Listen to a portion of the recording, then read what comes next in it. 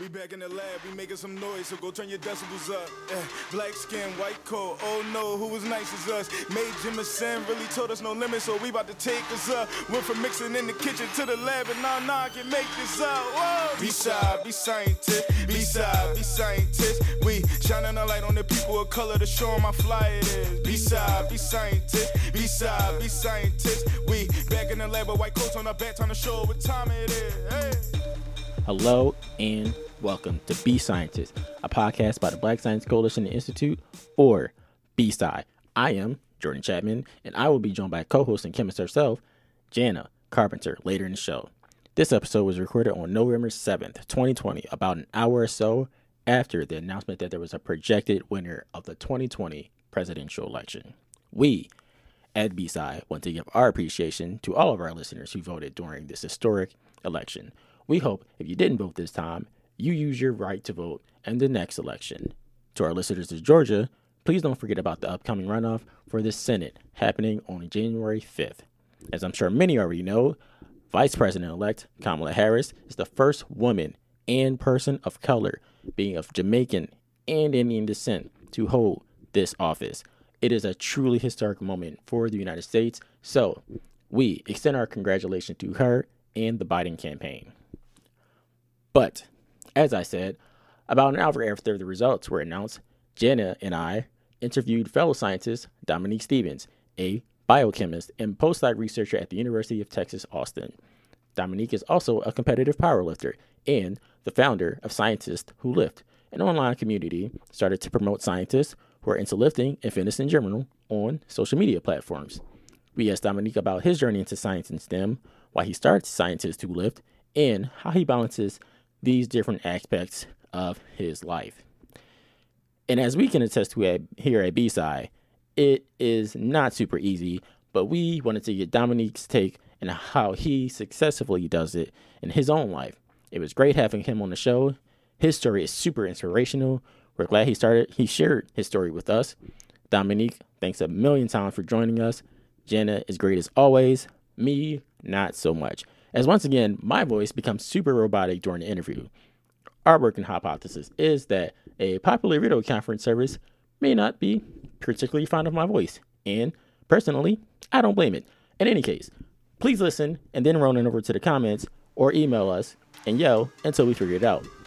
We want to bring you the best content, including audio, so we are open to suggestions. And without further ado, please welcome Dominique Stevens.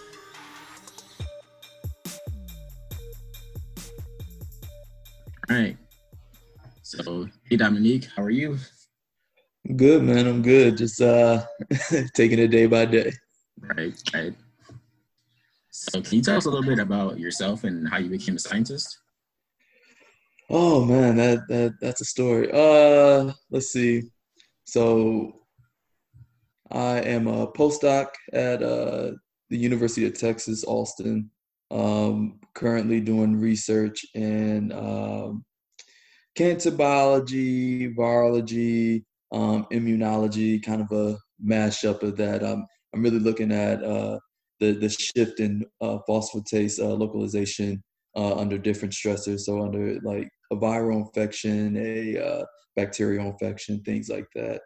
And I'm doing it through immunoblotts, but also microscopy, which was a big part of my PhD work. So did a lot of microscopy there. I don't even know where to start with the journey to become a scientist. It's novel worthy. How about that? But I'll give you some footnotes. So let's see. Really started undergrad when I started my undergraduate research. I had an amazing mentor, amazing advisor back at Butler University in Indianapolis, Indiana, which Indiana is where I'm from. Don't really claim it right now. It's kind of a sundown state, but we won't go into that. But I had an amazing experience research-wise there. I had an advisor who really said to me, hey, look, anything that you don't know, I'll teach you. Anything that we both know or we both don't know, we'll learn together. So it was an amazing first experience. And then that kind of got the ball rolling to my trajectory of wanting to become a research scientist, really. So starting with that research, making drugs for tuberculosis, then going down to Atlanta, Georgia State University, which if you ever watched any of my YouTube videos, you know it was it was a lot of turmoil down there. I was a PhD student, got called a racial slur, and then got blackballed from the department. And in the month of May, I officially got blackballed, and then I had to figure out where to go from there. And my journey led me to Howard University in DC. So finished up there. It was a good time. It was a bad time. It was a little bit of both. It was interesting to get a perspective of what science is like at a HBCU compared to a PWI, and then compared to a private PWI and a public one. And then I actually got to do a lot of my work at the NIH, so that was really nice. And so I got a lot of different experience, a lot of different perspectives of how science works. So that's kind of, and then from then on, I kind of pushed myself because, you know, I spent 4 years there. I don't think my advisor was technically ready for me to leave, but you know, my project was done, and so I kind of forced my hand or forced everyone else's hand, and made sure I had postdocs, you know, lined up so I could, you know, leave.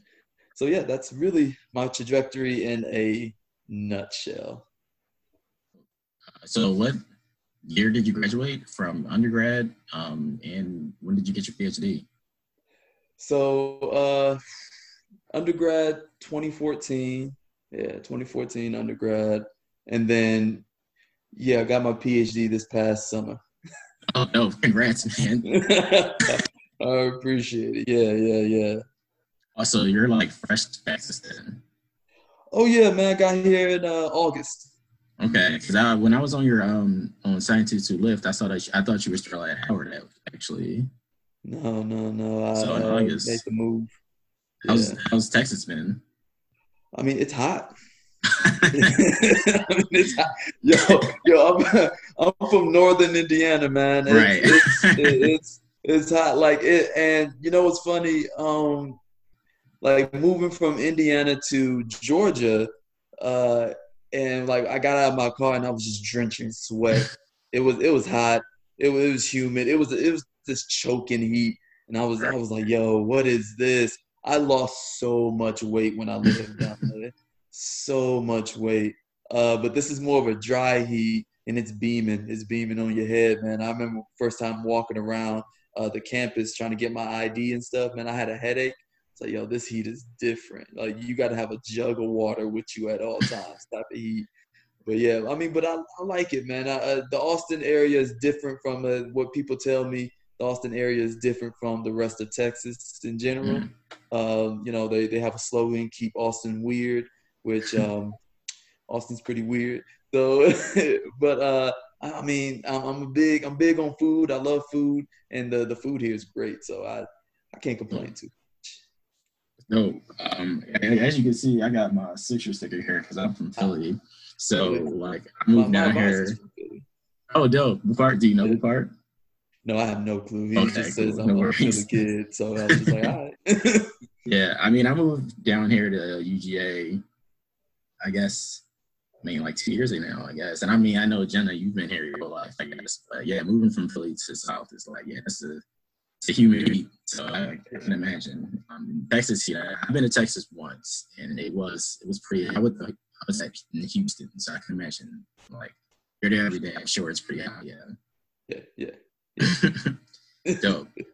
So, I mean, you have a really interesting story because not only are you a scientist, you also are a competitive lifter. So, one, like, how'd you get into competitive lifting? Can you just explain that for us? Yeah, so I guess I've always been lifting just for sports stuff. So like, was an athlete in high school, played a semester football in college, but they wanted me to go down to 12 credit hours, and I got in trouble for having lab, which was stupid, but whatever. And so, yeah, I had to come in at 5 o'clock in the morning because I missed a part of a meeting for football. So I'm like, I can't do this. So I switched over to the track team and did that, and was a D1 athlete for the track team for 2 years. I was a thrower. I could run, but the sprint coach didn't like me, so whatever. But yeah, man. I mean, and so once I moved down to Georgia, actually, I was still looking to be competitive, do something. I actually got into playing rugby. So I played rugby for the club, for the Georgia State school. And then I was lifting one day in the gym, and this guy comes up to me. He was like, "Hey, man, you're really strong. You should, be a part of our powerlifting club." It's like, powerlifting club? I was like, I don't even know what this is. I was just like, man, you can compete and, do all this other stuff. And I was like, all right, I'll try it out. So I was just doing it for a sense of community, lift with other people, like-minded people. And then it kind of snowballed into them like, hey, man, you should compete. You'd be good. And I was like, I'm pretty sure there's a lot of people who are a lot more stronger than I am out here. And come to find out, I go in and I win my first competition, and I'm just like, oh, okay, well, maybe I'm a little good at this. So just kind of, sort of. So I really got into it down in Georgia, and then when I moved to the DMV, I got linked up with a friend of mine who really put me on the national stage, and because he was a part of the USA team, and he was like, yo, you should go to nationals. There's no point of you doing local meets anymore. Go to nationals, do international meets, go to the Arnold, do all that. So it kind of snowballed from there. Cool. And what's really interesting about that is that you then combined your passion for science and lifting and started Scientists Who Lift. So what kind of sparked that? So you were already a scientist, you were in grad school, you were lifting, and like what kind of sparked that? Like, I want to combine these two things and really get Scientists Who Lift off the ground. So, oh man, I was it actually, I have my best ideas while I'm lifting in the gym, really.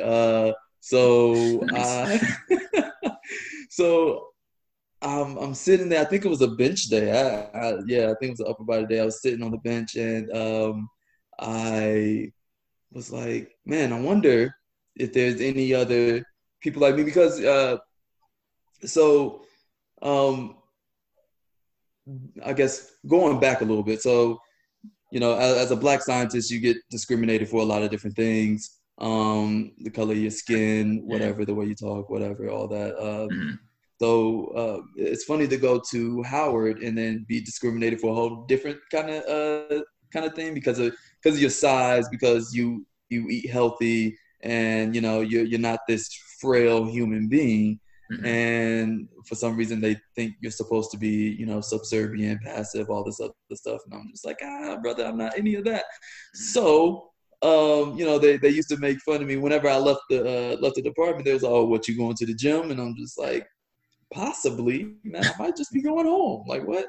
And so, and like that day, I was like, man, I wonder if there's any other scientists out here who lift like me, who's like, into fitness. Like, I'm pretty sure there's some into fitness, but I wonder if there's like a community out here, like a social media community where, everyone's linked up. There's one place where people can go.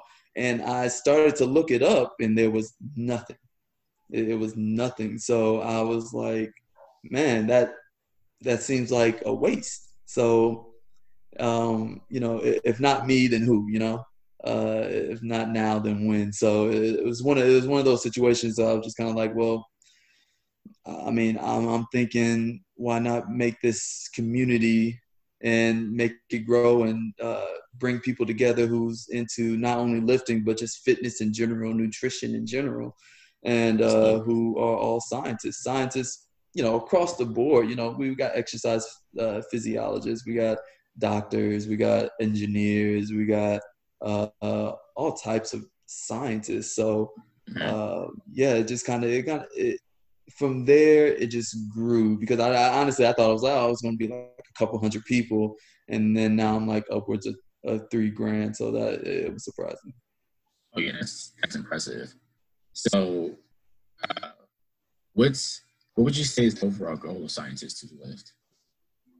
So, the goal really was to build a community, a kind of a safe space where like-minded people can come together and just talk about science, talk about fitness, lifting, and talk about the struggles of trying to do both at the same time. Because obviously grad school is draining, but you can definitely lose.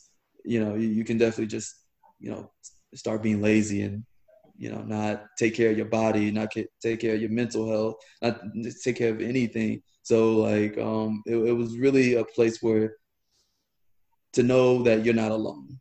Like you're not the only people dealing with this. There's other people out here like you.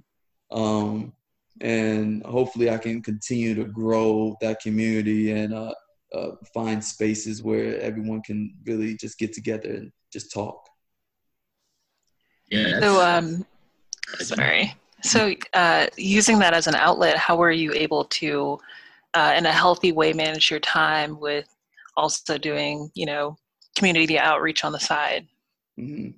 So it's crazy. Community outreach isn't as hard as people might think, and it's not as time consuming.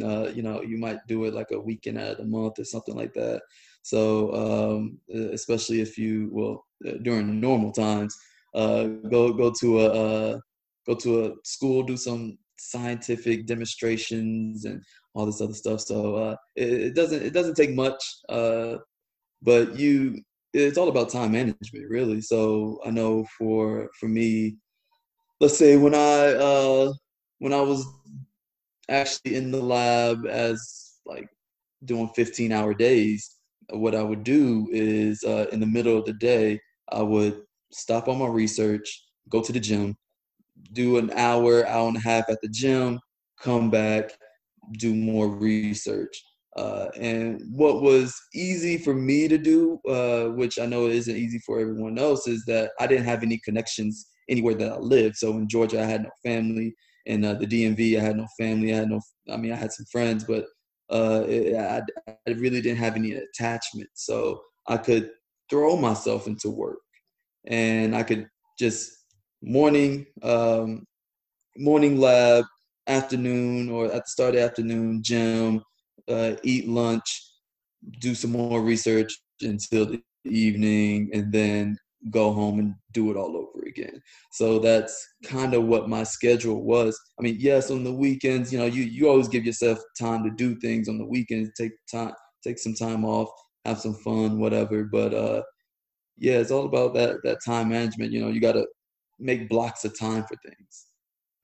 So was this gym you were going to while you were at Howard, was it like a local gym, or was it like the Howard School gym? No, the Howard School gym was crap. Well, they honestly didn't have a gym, like a real one. Like like a real school should. Like they didn't have a gym for their athletes, so they would shut down their. It wasn't a gym. It was just this room, and so they would shut down this room for their football team, baseball team, basketball team to lift. And I'm like, what is this? So they didn't really pay us enough to live in DC anyway. So I lived in Maryland because it was way cheaper. People say, why do you live so far? I'm just like, why do you live so close? And, I mean, like, cause they're paying like $1,500, and we only get paid like Oh man, we 20 to 25 grand. Yeah, we was getting paid nothing. High school salary. We was getting paid nothing, so we had to live off that. Man, I lived in a basement the last 2 years of my PhD. So like, yeah. So I lived in Maryland. So I went to Gold's Gym where it was pretty cheap. It was a commercial gym. So went to Gold's Gym. It was like $15 a month. So Oh yeah. yeah. It was. I can deal with that. I can do Right. 15. I can do 15. Yeah, and money management is huge when it comes to grad school too. Oh, yeah, for sure. But yeah, 15, and then and if I increased it to like 20, I could go. There was like there's corporate and there's franchises, and so you go to franchises. So I was able to go to all the franchises in the area, and there was one franchise, Gold's Gym in the area that was really really nice, and so and they kind of they upgraded it and it looked like a powerlifting gym, and I was like, yo, I get to go here for $20 a month. Yeah, it was nice. Good stuff. So, I mean, like you said a little while ago, I mean, we're, living in the time of COVID. So did Scientists Who Lift kind of engage in some of those in-person events before COVID kind of hit?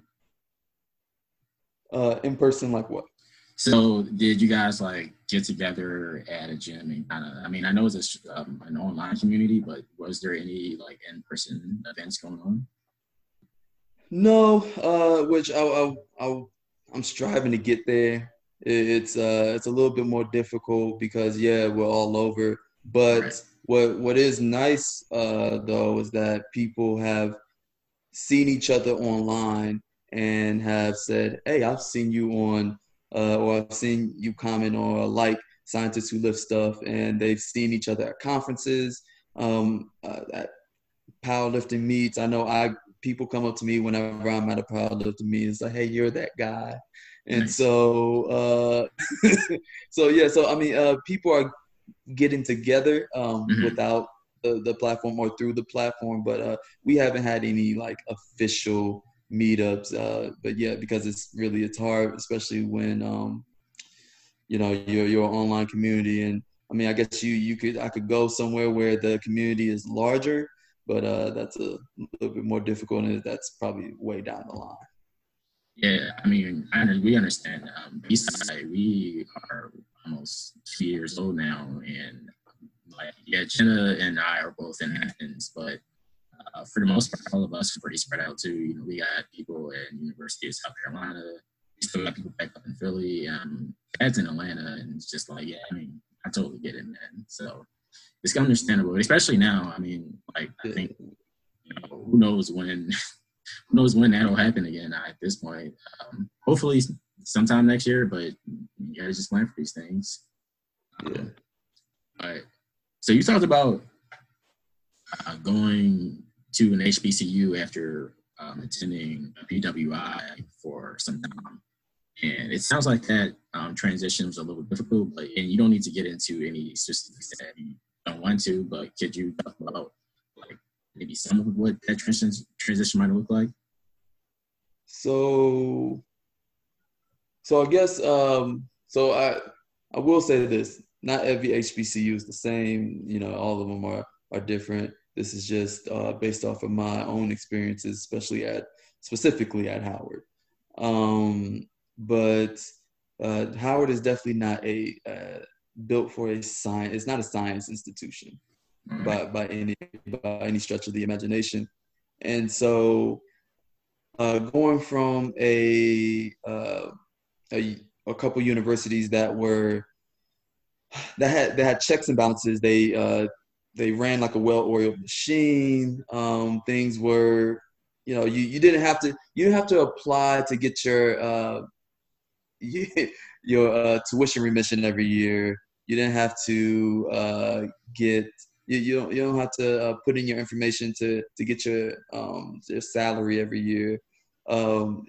Things like it was little stuff like that, and then like on the science tip, the facilities weren't up to par by any means. Like the chemistry building was, man. I understand they're trying to keep the old vibe, like the old historical vibe on the outside, but you didn't have to keep the old historical vibe on the inside as well. So like we got black mold in places. There's like it's not temperature controlled. Like especially like for me, I'm a biochemist, so like you're doing biological work and things aren't temperature controlled. So and the same thing can go for chemical experiments as well. So it's real frustrating. I mean, I'm glad to have worked at the NIH and not have to deal with that. But yeah, it's extremely frustrating when you come into a building where it's freezing cold outside, but so it is in the building. Or if it's hot as hell outside, but then you come inside and it's still hot. And so you have to somehow do work in the building. Yeah, it was real frustrating. And, when I got there, I had a little bit of hope that I was like, you know what, maybe I'll find a black mentor, something like that. And it's crazy to see how a lot of black professors don't really want to be mentors. They just want to be professors. They just want to have someone do their work, but they don't want to mentor anybody, which was it was upsetting for me. I was just like, man, that's messed up. And it's a little disappointing. I can imagine. I mean, because it's already so few of us. You would hope that connection existed. So yeah, that's interesting. Yeah. So I mean, again, to go back to this, like dichotomy between like your career as a scientist, but then like as a lifter. How do you kind of try to approach lifting like a scientist, and how does that interplay? So I kind of do a little bit. I train myself just because I'm not willing to pay a trainer or a coach or anything like that. Keep my money in my pocket. Got to. But it's the same thing. You got to do research. You got to understand your body. Once you understand your body, you understand what lifts work for you or what training style works for you. And then different training programs is really doing experiments on yourself. Like you're experimenting. You're like, okay, let me do this for a month. How does my body feel? How does that change my body? How has it made me stronger? Has it made me weaker? Is this having a lasting change, or is it not doing anything and I need to scrap the idea? So I guess. Yeah, and it's a bunch of troubleshooting. Really, you're troubleshooting your body to make it as strong as possible.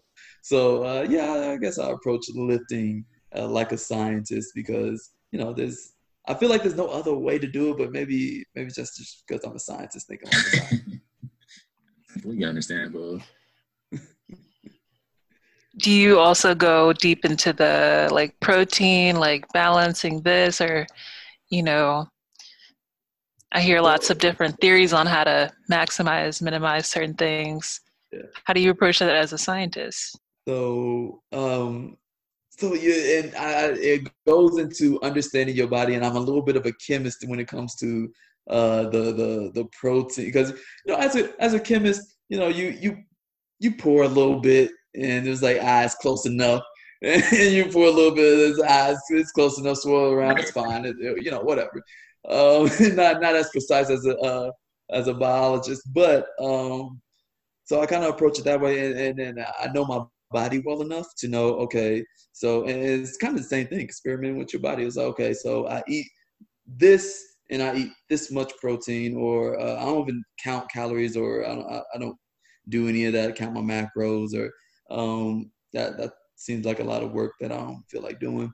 But you know what you're eating, and so there's heavier proteins, there's lighter proteins. So, and if you're eating the heavier proteins or the fattier proteins, you see your body composition change a little bit than when you're eating leaner proteins. And then, okay, how can you increase your proteins without eating the meat? Do you add snacks in the middle? Like I remember one time I was trying to gain a little bit of weight, so I was in between lunch and dinner, I'll have like a bagel and cream cheese with some fruit, and that helped me gain a little bit more weight. And then if I ever need to lose weight, I'll just stop that. And then boom, my weight will come down. So it's trying things out, figuring out what works for you, and understanding is really an understanding of your body. So between undergrad and grad school, I started boxing. I boxed for like 2 years, and now I'm kind of doing MMA. And but boxing is kind of like, you know, I like boxing more than MMA just because MMA is cool, but like I like the, you know, I hate to say it, but it's like it's kind of cheesy, but the sweet science of boxing, you know, it's like MMA, you get the grapple and stuff, but I like the mindset of boxing. I'm just here in this ring today, and I know when I approach it, sometimes I'm like, all right, like how many jabs can equal like a quote unquote experience point, for example, because like I know it's probably a better boxer than me. I haven't been in the ring for like a couple years now, but I know if you know if I was going to get in the ring like tomorrow, for example, if that person's like a better boxer, like I have to think about it in terms of almost like a metric conversion. It's like how many punches could equal this thing or like this amount of like experience, basically. So that's one way I try to approach it. And then that even like has even like recently started to contribute to how I approach grad school. And that like the way I'm thinking about it now is like, okay, so how many words, you know, I'm trying to find the most basic unit of grad school in the world. So how many words do I need to study to get better as a scientist almost, if that makes sense. I don't know if that makes sense. I mean, that's just the way I think about it in my head sometimes. So I can imagine like you know, lifting and stuff, because you just saying like when you're lifting, like that's kind of your best thinking. So I get that. Yeah, that makes a lot of sense. So what are your career plans after you're done your postdoc? Oh man, so the plan is, if everything goes well with the postdoc, just to get to run my own lab, really. So I'm hoping to get my own, you know, go to a university, I guess. At first I didn't want to be in academia at all, but run my own lab, do my own research. That would be the ultimate goal, and you know, probably help and really to mentor other, you know, Black and brown kids, because I feel like there's not a lot of mentorship out there. There's not a lot of people like I want to be the mentor that nobody was willing to be to me, you know, especially like just representation wise, because it's huge. It's huge. Like too many Black scientists are, you know, going off into the shadows, and we don't ever know who they are, and they don't ever make it known who they are. So hopefully I can, you know, be that mentor that other people need in the academia space. Have you been doing any mentoring recently or over the last couple of years? I only had the opportunity to mentor one person, one undergrad at Howard, who was who was doing a little bit of work for me in the lab. So, which love the kid. He actually got into powerlifting too. He was just like, yo, this is cool. I want to do this. And he used to play. Yeah, he used to play on the football team, and then he, you know, he's going to med school now. So he got a couple med school offers, and then he got a couple more interviews. And I'm just like, hey, that's what's up. So, you know, happy mentor. Proud of my mentee, but haven't been able to do much more mentorship, you know, since COVID hit. Hoping to, and that's really the next step I think of this brand, is to really do more outreach, do more mentorship, because I feel like there's not, you have to find, it's not readily available, the people who want, you know, knowing who want to be mentors, you know, knowing people is like, oh, well, like, yo, you're cool, but you don't want to be a mentor to anybody. I was like, well, you know, there's no point of me trying to be your mentee if you don't want to be a mentor to me.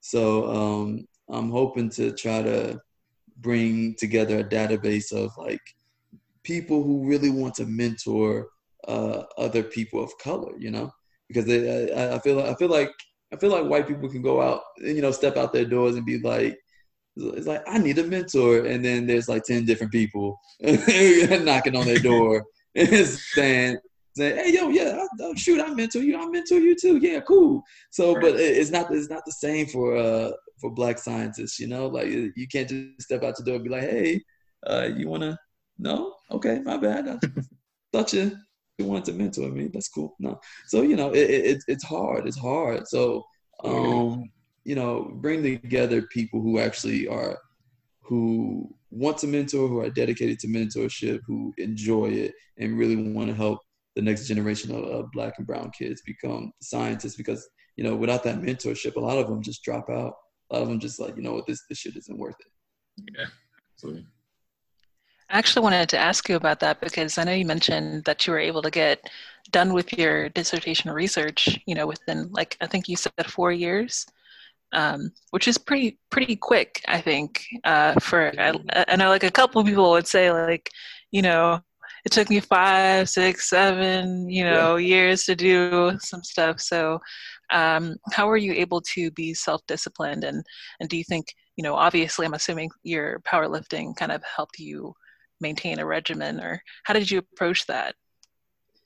So I think I've always been a couple things. And it kind of alludes to this. So I don't know if you guys, have you ever seen the show Everybody Hates Chris? Yeah. Oh, okay. yeah. So Julius, Julius and his money. So that I compare that to my father. So my father is like really strict about money, and he always has been growing up, and I kind of inherited that. So I'm really regimented about my finances, and it's just kind of carried over to life. So I became really regimented in my time because, you know, time is money, time is everything. And so there's these blocks of time that I put out, and, you know, you put in, and the thing is, the mindset is like powerlifting is second. It always comes second to my degree. So like whatever I need to do for my degree, it has to get done first, and then I can go to the gym. And a good thing my gym was 24 hours, so like I could go anytime, so it's fine. And I usually go in the middle of the day because barely anybody there, and then it's a good break up to my day. But what I did was I put my science above anything else. Like, yes, you know, you have those connections, that community of people, which is nice, but like it's only nice until it's like, oh shit, 6 years now, and you're only halfway done with your project. And I'm like, well, you know, what the fuck? So, and it was always funny because my advisor, he always thought things took longer than what it did. And I'm like, nah. I was like, yo, I'll be in that. Like, I did a lot of microscopy work, so I was like, yo, I'll be in that microscope room as long as I need to until I get the product, you know, until I get the result. So there was no way that I was going to let anything kind of get in the way of that. So it's all about having your priorities straight. Be regimented. Be like, you gotta. And I think the biggest thing what people you gotta say no. You gotta say no to people. I said no a lot. To people. It's just like, yo. It's like, yo, hey man, you wanna? I was like, I can't do it. Like, I'm not a drinker or a smoker or anything like that. So like, it helped in that case. But I'm just like, nah, man, I can't do it. I got stuff to do. And I mean, the same thing goes along with dating.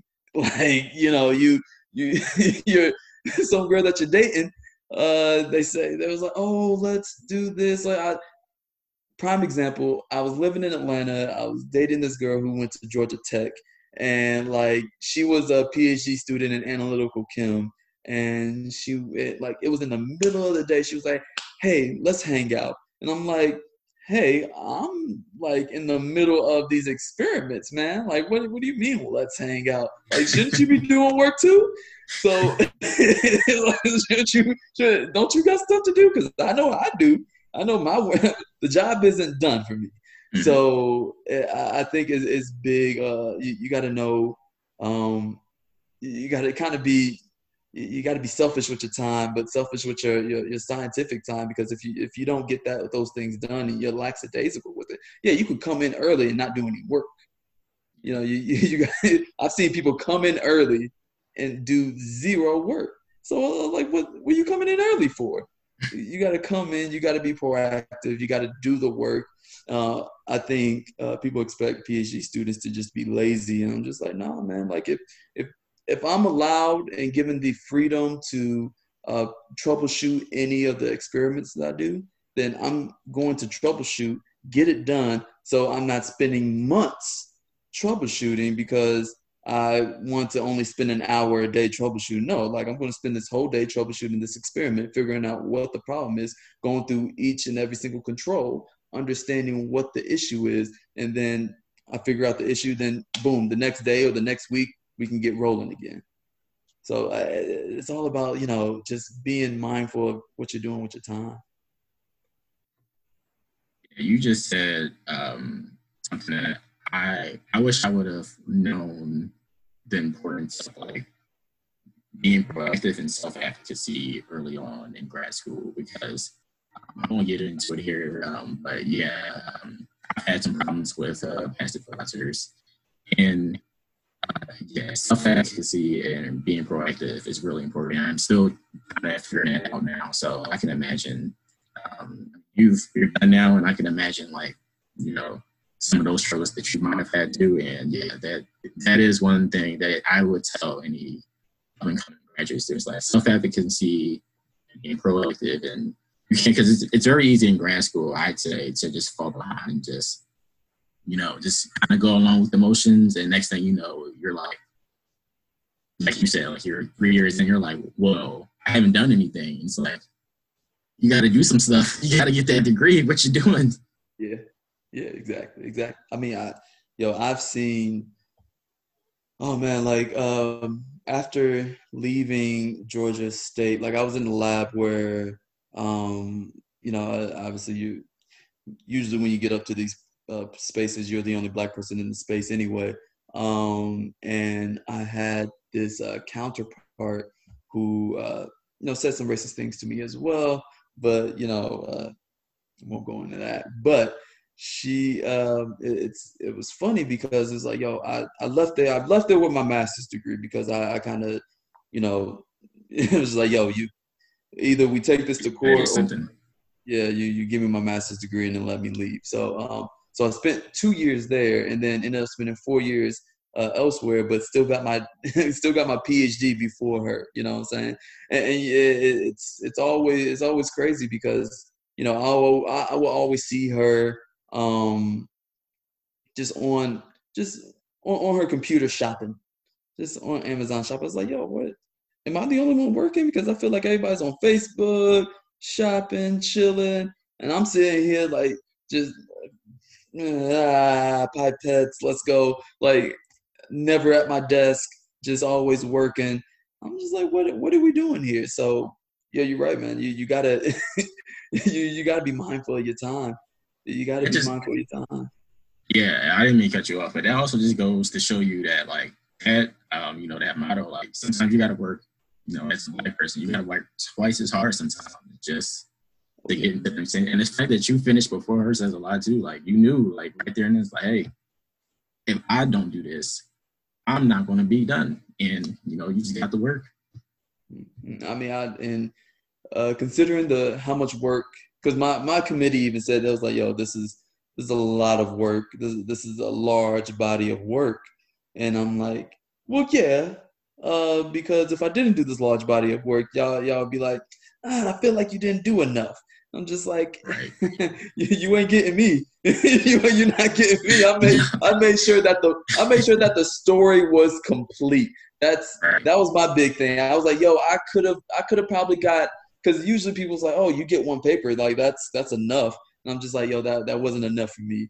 Forget that. So like I had 3 different stories that will be turned into papers. One that's already turned into a paper, but like 3 different stories that will be turned into papers and kind of encompass this body of work that could have been given to 3 different grad students at a different university. So no, I wasn't. I was taking 0 chances, because if I wouldn't have got that done, they would have kept me there for a longer period of time.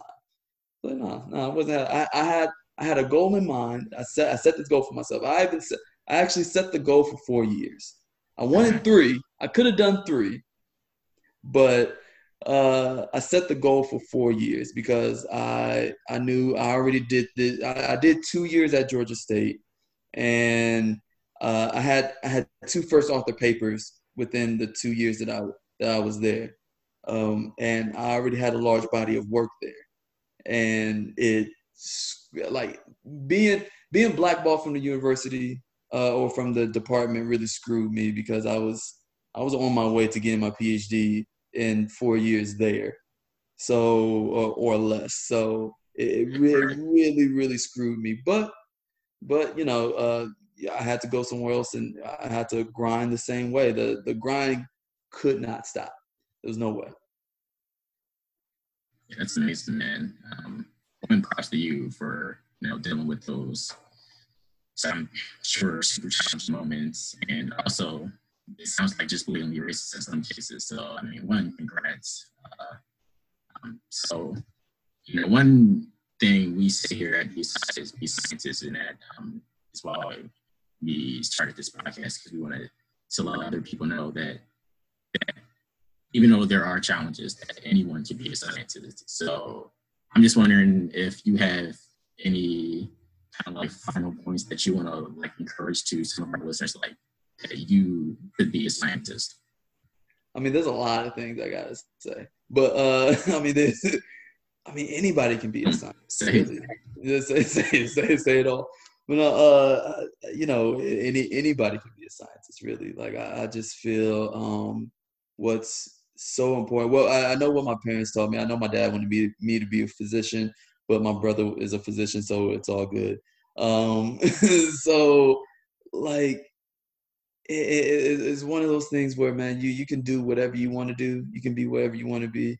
I mean, I was a D1 athlete. You can still be athletic. You can still be smart. Smartness isn't like I know growing up, there was no one. Man, so dudes in the street were up here. You know what I'm saying? Like me as a nerd, I'm down here, but I'm still that strong nerd that like plays sports and all this other stuff. But it's like nobody could put me in a real category, and I'm just like, yo, I'm just on my own island. Like a shock nerd, I guess, maybe, if that makes sense. Yeah. But that stuff doesn't last too long. Not everybody can be an athlete, but I mean, we can have so many different scientists. We can have scientists all over the place doing so many different things. And people's like, oh, you're not making as much money. I'm just like, you just got to be good with your money.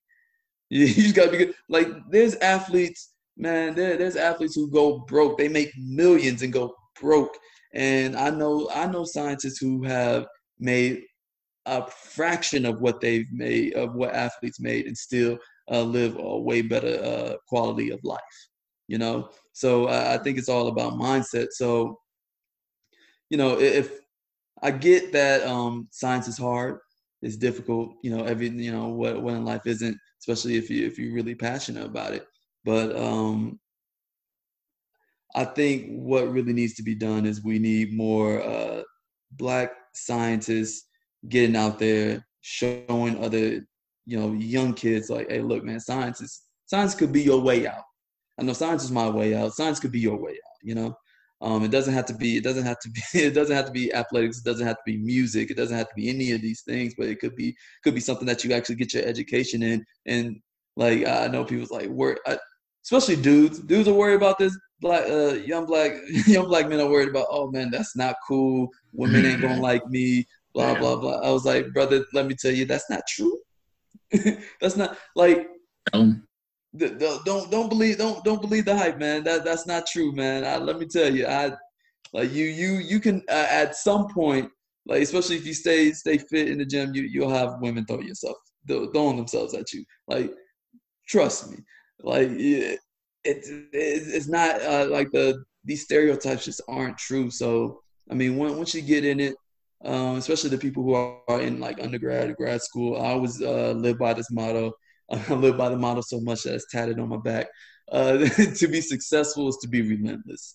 Like, so you always got to be in a relentless pursuit of success, man. You gotta push. You gotta break down that brick wall. There's gonna be brick walls all along the way towards your final goal or whatever your goal is. And then once you get to that goal, there's gonna be more brick walls going to your next goal. But you got to keep chipping away at them. You got to keep taking that sledgehammer and banging down those walls, because everyone is expecting you to fail, and so you got to show them otherwise. That's some really good advice. Yeah. I guess, I don't know if Jordan, if you had any other questions, but I just want to make sure the people know where to find you, because you're so inspiring, So, my scientists with an S is plural, scientists who lift, that's on IG, Facebook. It's actually, I couldn't get Scientists Who Lift on Twitter for some odd reason because it was too long. But so it's just Scientists Lift.